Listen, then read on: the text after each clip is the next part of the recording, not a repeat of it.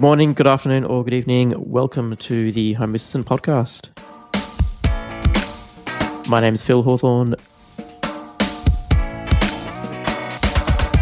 Joining me as usual, I've got Rohan Karamandi. This episode is sponsored by Home Assistant Cloud by Nabokasa. Easily access your local Home Assistant instance remotely for a small monthly fee that supports the Home Assistant and ESP home projects. Configuration is done by the user interface, so there's no fiddling with router settings, SSL certs, or any other YAML. All right, Rohan, it's time for 2022.6. So obviously the 1st of June today. But also, Rohan, we've got, I think this month we are also celebrating 5 years of the Home Assistant Podcast. That's right. So pretty exciting. It's crazy that it's been 5 years. It has not felt like this long. What did I look up before? I think it was like 0.45 or something. Yeah, I think it was 0.45 was the release. Yeah. So 5 years, yeah. So yeah, big thank you to everyone for listening to the podcast, listening to Rohan and I talk for this many years about Home Assistant. Special thank you to all the guests that have come on as well over the years. There's a whole bunch of guests we've got lined up as well. If you're on that list, we are slowly getting to you. Apologies. We're just overwhelmed and humbled by everyone, wanting to come on and talk Home Assistant. We love it. And we're glad that the community's here to support us doing it. Yeah. And I mean, to add to that too, Home Assistant itself is also adding on to the community in terms of expanding how creators, so YouTube creators, the podcast ourselves, and hopefully you've seen the announcement already, but they created what's called the Home Assistant Creator Network. So we're pretty excited to be a part of this. And I think we've had 2 meetings now, or 2 just video calls essentially, where all of our we kind of get together and just talk about what's happening and so on, so that we can pass this information on to you more accurately. And I think it's just a really cool platform for those of us that do this kind of thing for the community and kind of centralize that and any ideas people have or any qualms people have but it's just another place for folks to engage with the Home Assistant crew, and specifically this one's around the creators. So it's pretty exciting. If you are a creator and do this kind of stuff, I believe there is a sign up still. So sign up and hopefully we will see you there. If you do any like podcast, YouTube stuff surrounding or Twitch or whatever surrounding Home Assistant. So it's pretty cool. Well, one of the things that came out of it too is there's on June 16th or approximately around June 16th, there's going to be an exciting announcement. So if you love Home Assistant, if you love music, check it out and just look for the announcement. I believe they'll post that on the main site there. So yeah, it's pretty cool. Yeah, can't wait to talk about that. Hopefully in the next episode. Mm-hmm. All right, so 2022.6. So we've got some cool new features. One I'm really pleased, I'm always excited about new features coming, but this one really, it's always energy stuff, but you can now compare energy data right within Home Assistant. So I've got a whole bunch of data from my Rainforest Eagle in Home Assistant. I've been running the beta, can hit the compare button, and literally I can compare, what the electricity I use today compared to yesterday, can go hour by hour comparisons or day by day. Really cool little feature. And obviously Home Assistant has the data, so it's going to be good. I'm going to try and gamify my house a little bit. Maybe not as much as Erwin did on the previous episode, but, just try and see how I can reduce my energy, because obviously that saves money, especially with, energy prices going up around the world at the moment. Really excited to see that. Actually, Rohan, you sent me something on during the week as well. HA Snaky. Yeah, is that it's something that somebody posted on the Home Assistant Facebook group, and I saw that and I was like, oh, this is kind of cool.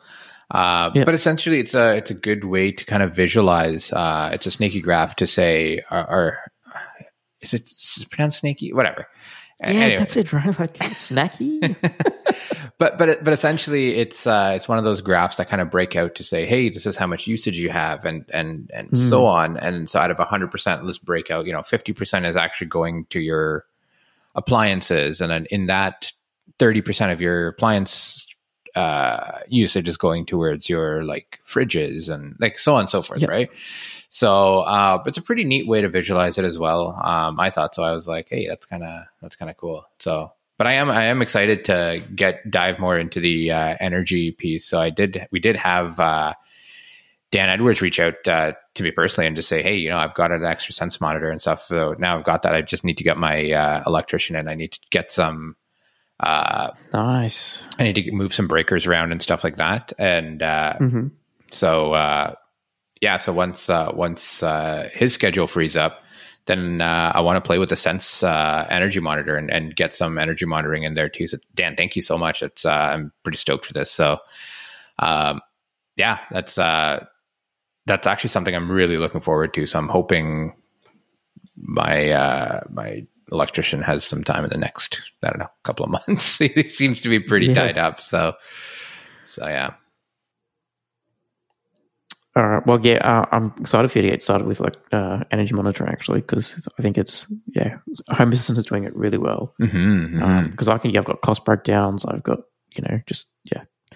I'm still working on my individual device usage. I've got a couple of emails that came through from a couple of episodes ago where I sort of dictated my problem about that. So thank you to everyone that reached out with some solutions for that. So I want to get some time. Yeah, it'd be good to be able to break down the dishwasher, washing machine, all that sort of stuff as well. Yeah.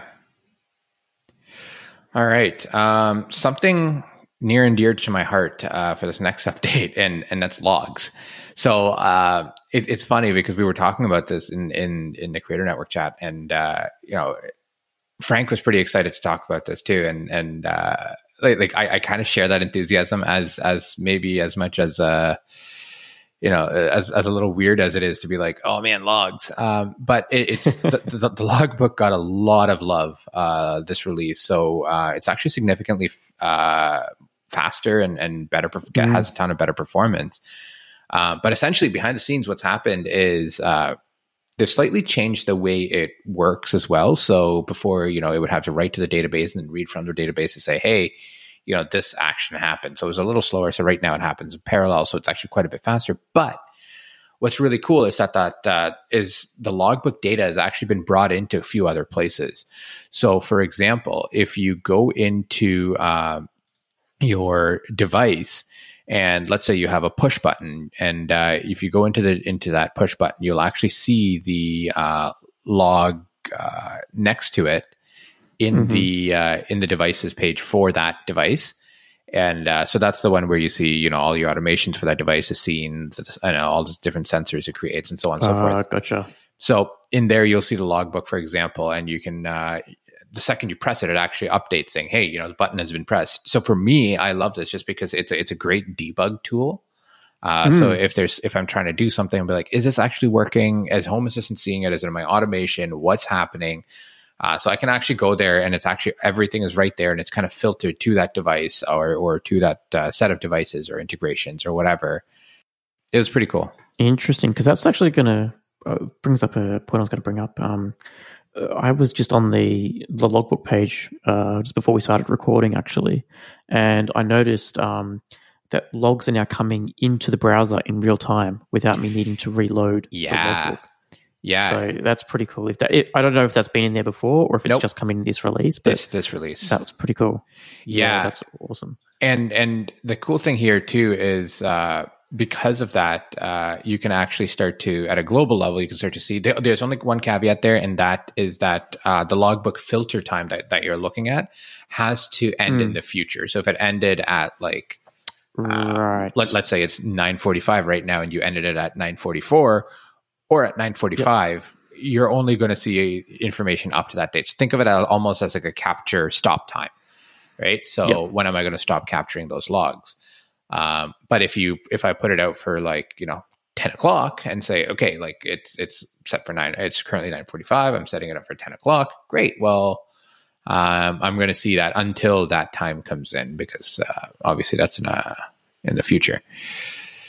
So yeah, it's I don't know. I think maybe I got a little too excited about this, but it is to me, this is actually really cool. Just to be able to bring in a lot of that data, is just having been that person that spent, correlating timestamps. You're like, did it actually do this? Is this when I thought it was, and whatever? But you can actually live see it as it happens. That's big for me. And that same kind of real time stream that you're talking about, Phil, is in these couple of in all of those pages as well. So I'm really liking also they're also linking state changes and triggers to that logbook entry, right? So for example, I can see that an automation was triggered by this motion sensor being turned on or turned off. I think I could see in the Bayesian sensors in the history, it would say, okay, the Bayesian sensor is now turned off because the state of this device changed and it's reduced the probabilities, blah, blah, blah, and away it goes. So being able to see why things are happening now and relating that back to the logbook is really cool. Yeah. So really, really neat, I don't know, update in that sense. Again, it's one of those things that I don't want to say doesn't get a ton of love, because it does, clearly, but it's one of those things that I think is a lot of people forget is a useful tool, myself included, right? Like, again, until I heard, until I was reading this and until I heard them talking about, what the logbook is really bringing into this. And I was like, right, we can do all of that stuff, right? So super handy. I don't know. I really like it. And I think you will too. Absolutely.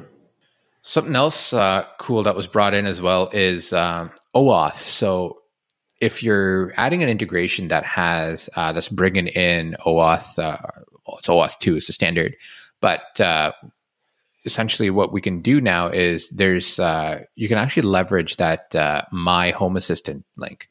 So if you go on the Home Assistant integration page, you know that little blue button that says, "Hey, add to my Home Assistant." So that's basically a special type of URL that's there, which is like my.homeassistant.com or whatever that is, whatever that URL it maps to. But essentially, one of the interesting things here is that there's a lot of stuff in oAuth that there's like a lot of, you have to return a redirect URL in whatever service it is that you're setting up. So I guess, and we can back up a little bit here just at a high level. So oAuth is a standard protocol where it allows a user to authenticate two services together, generally through an API. So you would have used this if you've used Facebook, and Facebook is asking you, would you like to allow XXX to access your Facebook profile? Same with Spotify. Home Assistant is requesting access to your Spotify account. Do you allow this? That is essentially part of the oAuth flow, and to allow multiple systems to talk to each other, there's certain standards, like your Zigbee, Z-Wave sort of rules that have to be followed, and oAuth has its own rules that need to be followed. Yeah, exactly. So what's really cool here is with that now through that oAuth process, you can actually leverage that my.home assistant link, essentially, right? So the other piece here, so as part of, oAuth itself is a very, very complex protocol, if you want to call it. Well, it is a protocol. It's not if you want to call it. It is a protocol, but it is extremely complex. And one of the things with these kind of protocols, and we see this even with Zigbee and stuff like this, is when it's an open standard, it's also open to interpretation, right? So what happens is a lot of times you'll have people that need very specific things. So sometimes they won't allow internal URLs. So you can't go like, whatever, like 192.168 dot blah, blah, blah. So I know Facebook requires an oAuth app needs to be redirecting over HTTPS, for example, and needs to have a domain name. Exactly. And then some people don't allow like port numbers. So like, for example, by default, Home Assistant runs on port 8123. So it's like, well, okay, we can't have that. Okay. So my Home Assistant really brings in a lot of interesting facets there, where it is HTTPS. It is there's no specific port tied to it. And it's public reachable, but it's actually a secure way to get back to your private instance, right? Once you link that. So there's a cool synergy there, if you want to call it that. I hate that word, but I don't know why I just said that. But there's a cool link there, right, between Home Assistant and whatever oAuth app you're using, which is, to me, is pretty cool. The other thing that's there as well is if you're using one of these devices with, like, again, the application credentials. So especially with oAuth, there's a couple of values. So think of it almost like an API key, right? Where you have like your secret and then you have a key, whatever it is. In oAuth, it's similar. You have what's called a client ID and a client secret. And with those specific services, what we can do as well is we can actually keep those. So right now, you still leverage that. So for example, with the Spotify integration, I have that installed and I have my oAuth keys there in my config.yaml. Now, because when you want to set up Spotify, you have to tell Spotify, you have to create an app within Spotify. I think you have to go into developers.spotify and create an oAuth app. And that way, you're saying, yep, I need an app to allow a third-party system to access my data. Exactly. A lot of times they try and avoid that because it is a bit of a complicated flow. But where and the documentation covers all of that, right? So don't bother trying to be like, okay, what am I trying to do here? Like just go through the documentation. So for specifically Spotify as an example, if you look at the Home Assistant integration page for Spotify, it'll actually go through and actually say, hey, this is what you have to do, right? And same with any of the other apps too. I think like Xbox and like that kind of stuff. So. But with this, you can actually pick whatever integrations there that you're picking. So I'll pick on Xbox, for example. So if I want to add Xbox, if I go to the integrations page where I add my services there, I can do add integration and I'll type Xbox. And then in there, it'll actually say, hey, there's actually a need for these kind of credentials. Do you want us to store it in the application credential here within Home Assistant? So now you don't have to do it in your config.yaml. It's all done through the front end and nice and easy. I believe that will be getting deprecated at some point. I think this release calls for the deprecation, but it's going to be around for a couple of. I'm assuming, so when you set up your Spotify oAuth app on developers or Spotify, there will be, this is your oAuth client ID and client secret. So now you can paste them directly into the config in Home Assistant, as opposed to needing to put them in a YAML file. They actually added it as part of a flow. So if I actually click on, like I just tried NetAtmo, for example, right? So I typed that one because that's one that requires an OAuth, and it actually has fired it off to like auth.netatmo.com, whatever, to go authenticate, log in, and then we can bring those pieces in. Again, the instructions kind of have it laid out in terms of how it works and what you need to do.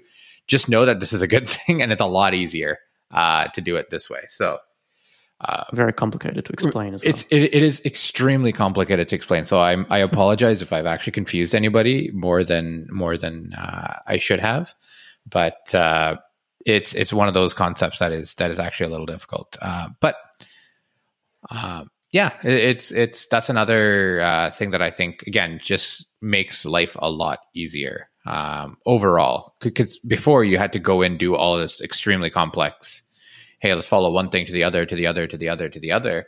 Well, now it's, one or two less steps at least, right? So it's pretty good. And I guess now that they're making this, available to at least those initial integrations, moving forward, new integrations will be able to use this flow, which will make it a whole lot easier for people to use in the future. Yeah.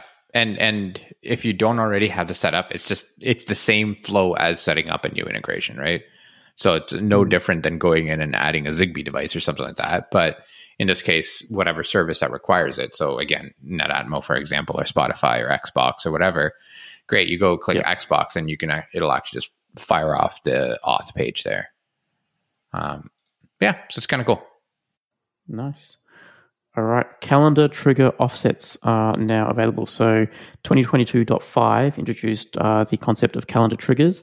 So now you can have offsets for those triggers. So you can have an automation trigger 15 minutes before your next meeting or 10 minutes before, the bins need to be taken out, anything like that. So that's very cool to see that being worked on. Yeah, the last release had some, I think, brought in the calendar triggers. So that's, it's already getting a little more love there. So, which is nice. Database performance. So again, in addition to the logbook, the database performance has actually increased. But it's funny because there's there's more optimization. There's a size reduction from 25 to 40%, whatever. But it's funny because at this point, it's like it's pretty fast. So regardless, will you notice it? Maybe, but it's nice that it's that constant improvement piece, right? So.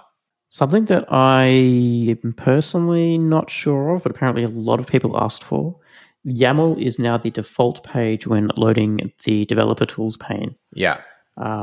So I think we touched on it in our last episode. The check configuration, restart server buttons, reload automations, all those buttons that were moved as part of the new settings design in the last release. Sort of got pushed into a YAML area under developer tools.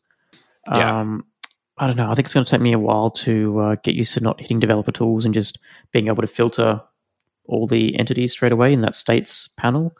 I'm very used to that states panel being default. So kind of. I mean, so developers tools still remembers where you left off, right? So does it really? It does. Oh yes, of course it does. Yes. So but even so, like.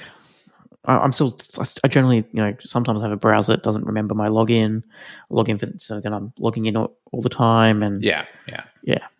It might take a couple of clicks in that case, but I mean, for the most part, again, but even for the folks that are saying, hey, I want the YAML page front and center first, it is the first tab now. It's all they've done is just move it, right? But essentially that means if you still left off on like statistics or events or whatever that is, and you go back into that page, it's going to open up back into that statistics or events or wherever you left off, right? So keep that one in mind. Gotcha. System health. So the system health menu now shows information about the database, so versions and your average database size or your approximate database size, things like that. So, nice little piece of information there too, I guess. Material design icons has been upgraded. There's with 6.7.95 now, which brings in 100 new icons to Home Assistant. So, and apparently a lot of those icons are home automation related. So it's kind of cool. Perfect. Ring. So this one's kind of neat. So the Ring doorbell actually now can be rung from your Home Assistant instance. So before, one thing you couldn't do is actually ding dong from Home Assistant, right? So now you can virtually press that button. So you can start to, but that also means you can use Ring to, as part of your alerts and things like that, right? So maybe there's something important you want to do. And, but I'm struggling to find a use case for this. I know. Me too. It's a bit of a stretch, but it is, I guess that functionality. So all you're really doing is you're basically just, from my understanding of reading the notes, because I haven't tried it on my own doorbell yet, is you're mimicking or being able to pretend someone is pressing the doorbell button. Yeah. And then making the doorbell, do its ding, send your alerts to your phone, start recording. Maybe that's a use case. If your motion sensor outside detects someone's moving around. Yeah, or maybe you want to add an extra... Preemptively ring the doorbell for them? I don't know. Yeah, or maybe you want to add like an extra button somewhere else. So maybe buy like a Zigbee button or whatever, put it somewhere else, and then maybe you have your Ring at your front door, and then you push that and it can be a secondary button for that. I don't know. Is there a good use case there? I don't know.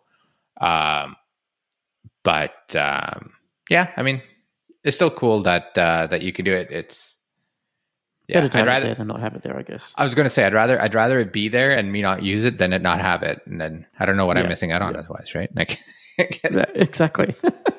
All right, let's talk about some new integrations, Phil. Big ass fans. I love this company just for the name, but I also love how open they are to IoT. So they're a pretty popular fan company in the US, I believe. Not sure if they're international.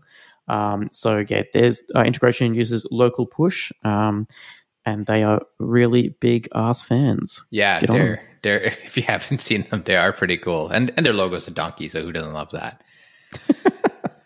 Geocaching. So it's if you're not familiar with what it is, it's basically an outdoor adventure. A lot of people do this. It actually seems pretty cool. I've always wanted to do it. I just haven't. But you can use a geocaching app, and I don't know how to describe it. Kind of like capture the flag kind of thing. But you can always you can find these like hidden containers and things like that are called geocaches, right?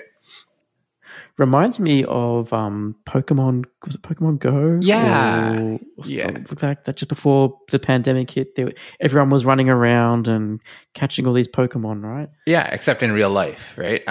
Yeah. So this is the same thing, essentially, right? Yeah, kind of, right? And then so you can now have a lot of you can now bring data into Home Assistant and do things like how many have you found, how many is hidden. What are some of your favorite points and things like that. It's a good way to discover places too, right? Because some might be hidden in like a park somewhere and be like, oh, I've never been here. That's kind of cool. Like whatever, right?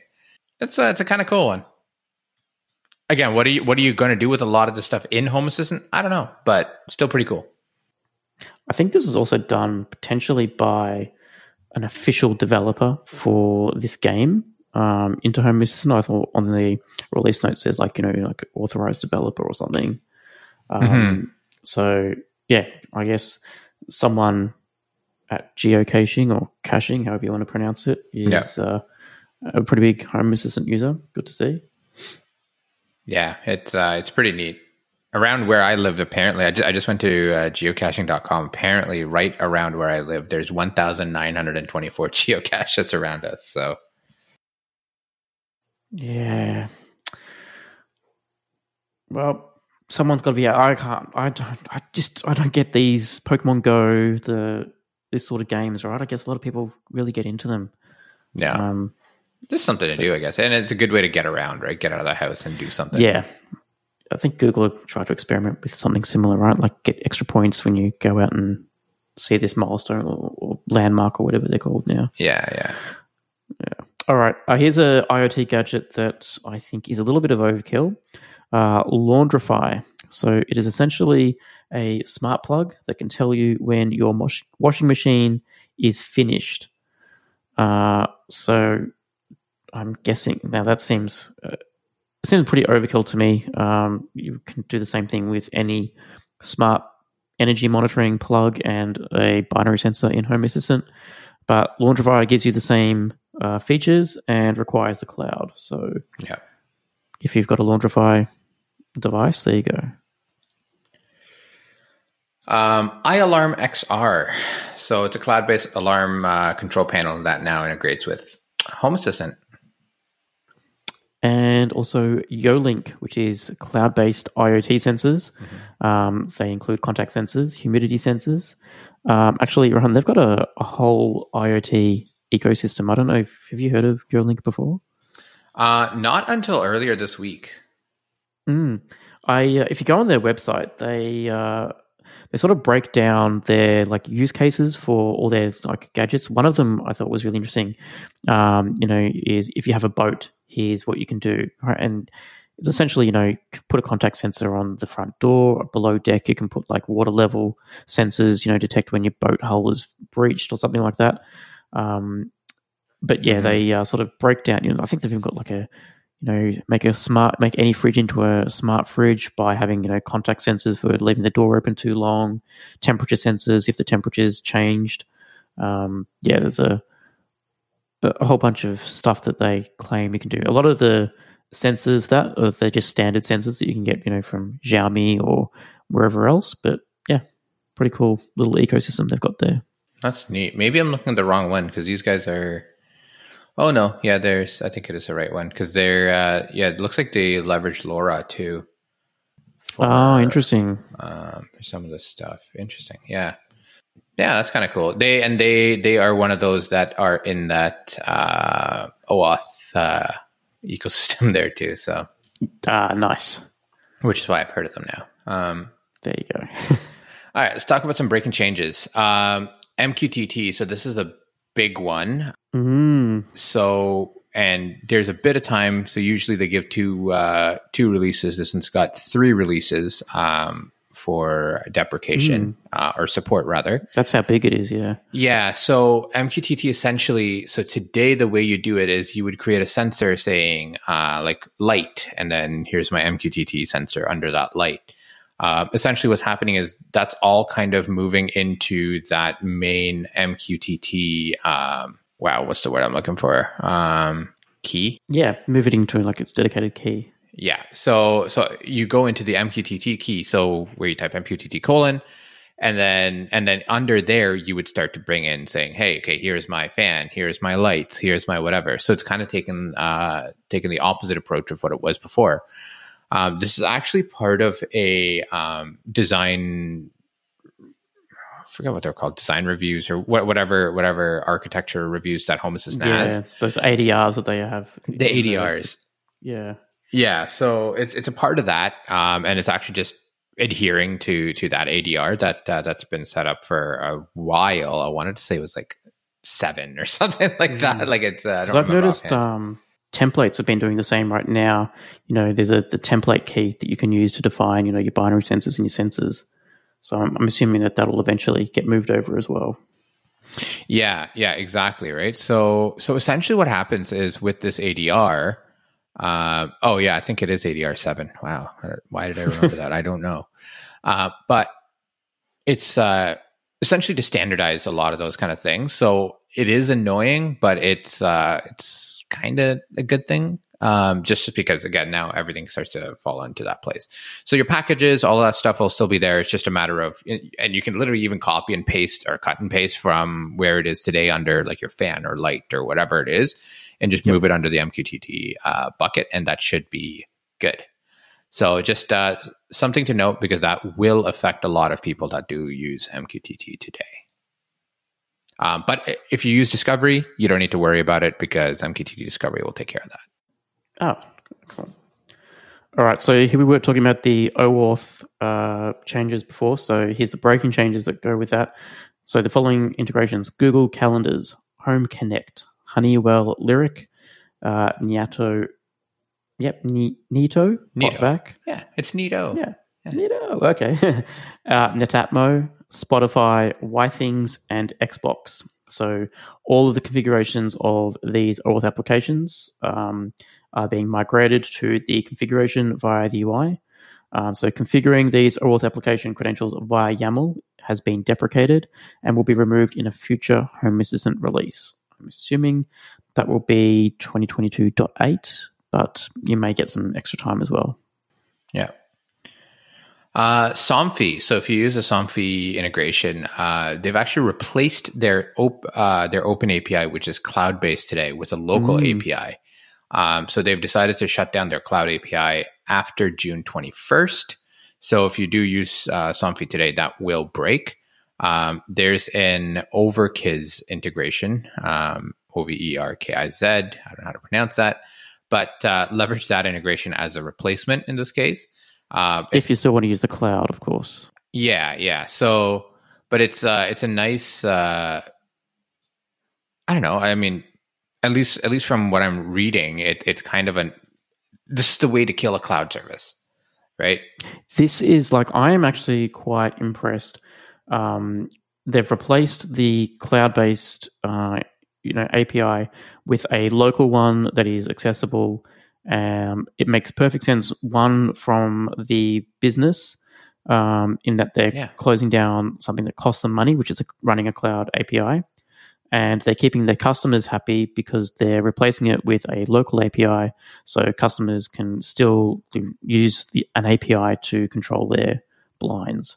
So, yeah, I think if anyone in the future, like any companies in the future, wanted to close down a cloud API, this is something to take some notes from. Yeah, exactly. And push it to the cloud or push it to local so that I don't have to throw out my device or whatever product you've sold me, right? And I'm gonna say, half of the services. I mean, we know it's still a little soon for Insteon users, unfortunately, but yes. This is kind of the way to do it. But Insteon actually does have a local API, so I guess I can't bash them too much for that one. But it's just provide some other mechanism rather than just pulling the shutters down, right? Yep. Did you see the tweet by Paulus? I think just like late last week, talking about Matter. So he wrote, if Matter is launching and it looks like it is going to launch, be suspicious of cloud products whose functionality can be one-to-one replaced by Matter. Manufacturers will sell new Matter products with no cloud. So their cloud costs money and is only used for old products. They'll turn it off. So yeah, definitely something to keep an eye on in the future. Yeah. There's a lot of chatter around Matter. Chatter Matter. I'm partially proud of myself for that. Maybe that's a podcast title. Matter Chatter. There you go. That's right. But there is a lot of talk around Matter, right? Just so I believe there's a conference at the end of June. Around Matter, and I know somebody on the Home Assistant team is going there, I believe. But it's going to be interesting to see what comes out of it, and just to basically to bring in the new. It's a new standard, but it's not. But it is. But kinda, right? And Zigbee, is it Zigbee? What is it? Right? Yeah. So it's like, okay. So I mean, it's defined. It is what it is, right? But again, a lot of it is around local control. A lot of it is around, and the nice thing is there's support from folks like Amazon and Google, and So that to me is pretty large, just because again, and I believe Google Homes can technically already do it. There's no real devices that are doing it today, but I think it's actually the next generation devices, at least for sure, will be doing them. I believe some of the current gen ones may be able to do it in hardware. Maybe they just haven't pushed the software, something like that. Yep. But that also means that there's going to be you're going to see a large deprecation of Amazon Echoes and Google Homes and that kind of things eventually. I think it's also telling that a lot of typical like Z-Wave manufacturers are moving over to Zigbee as well. You've got Aotech, Fibaro. They're starting to produce Zigbee radio devices now as well. So could be a sign that Matter is definitely getting close and will potentially swallow up a lot of market share of existing protocols. Maybe one day Z-Wave will be the X10 that we talk about now. I mean, hopefully not going the way of the Dodo, because Z-Wave is still a decent protocol, right? Like, it's rock solid, right? Yeah, exactly. And again, to X10's credit, for its time, it was also amazing. I think today one of the things they do better in Z-Wave, Z-Wave, however you want to say it, is the security in there, right? Like, so I think there is a little more thought out security, if you want to call it that. But hopefully Matter, again, I haven't looked too much into Matter, but hopefully it does bring in some of those elements there as well, right? That would be kind of cool.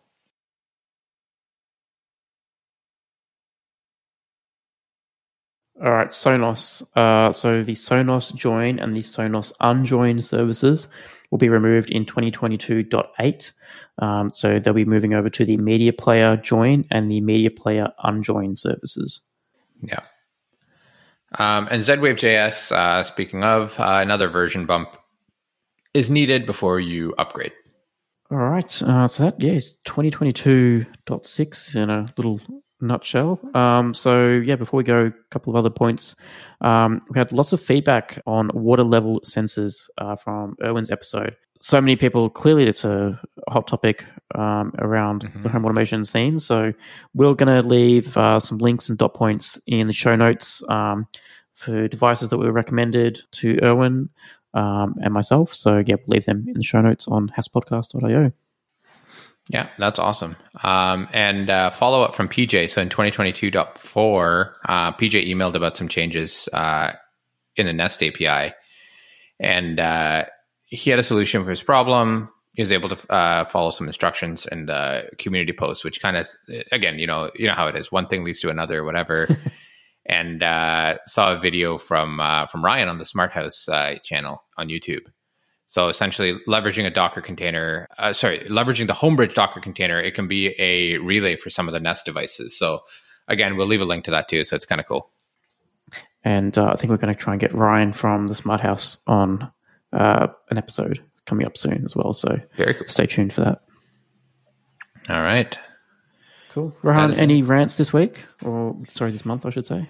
I mean, there was a little freak storm where I was left without power for 30 something hours, which, I mean, sucked, but had to throw out some food and stuff. But everything is, the house is still intact. Everything is good. So can't complain too much. So just grateful. Any automation learnings that you could take from being without power for so long? Did you have a UPS? Were you going to get a UPS now? If you had a UPS, what would you have done differently? I mean, the UPS isn't going to last 30 whatever hours. So sure. I do have a UPS. It lasts but the UPS is also configured to shut down my stuff in I think after 4 or 5 minutes of no power, just to protect my NAS in this case? Yeah. Yep, it did. Nice. What UPS are you using? I don't even remember. I think it's an APC UPS that I have in my basement. But one thing I would love is something like a Tesla battery or something like that. But yeah, Powerwall. Like a Powerwall. Sorry, but I don't know.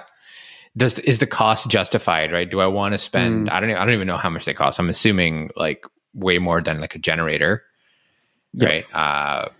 But I don't know. Will I get it? Almost definitely not. I just don't know if the cost is justified for the once every few years also, that we would have this. Would Tesla Powerwall last 36 hours? I doubt it. Yeah, I mean, maybe paired with a solar panel, yeah. But again, now I'm looking into the at least tens plus thousands of dollars. Yep. And again, is that worth the few hours of how much worth of food? Not again, I'm a huge I hate throwing out food and stuff like that, especially when it was perfectly fine. But how much am I saving by doing that when I can just leave and go to a parent's house or something like that? I guess unless we have I guess it was 2008 or something like that. We had the major blackout in the eastern side of North America, and so which lasted a few days. Unless we have something like that, it's do I really? What am I really gaining here, right? But and then at that point, I'm not going anywhere and doing anything anyways, so whatever. But yeah, again, just grateful that it was only a bit of food that we had to throw out, and other than that, everybody's safe. There were unfortunately a few people that died because of that, literally giant trees getting uprooted and falling on people and stuff. It was crazy, but I think the numbers in the tens. Yep. So could be worse, I guess, but that's unfortunate. Yeah, that's crazy. But that's it from me. All right, well, Rohan's rant done for another month. Thank you very much. That's right. All right. I should just get my own section at this point. No kidding. That's it. Nobody wants to hear that. All right. Yep. So we'll leave links, obviously, to the stuff for that PJ sent through for his Nest Homebridge Docker. Otherwise, we'll speak to you all in the next episode. Cheers. Cheers.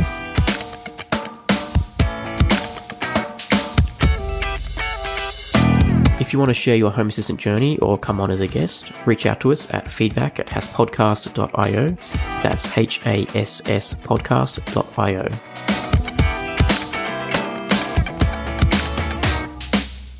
The Home Assistant podcast is hosted by Phil Hawthorne and myself, Rohan Karamandi. For links to topics we discussed today, check out our show notes on haspodcast.io.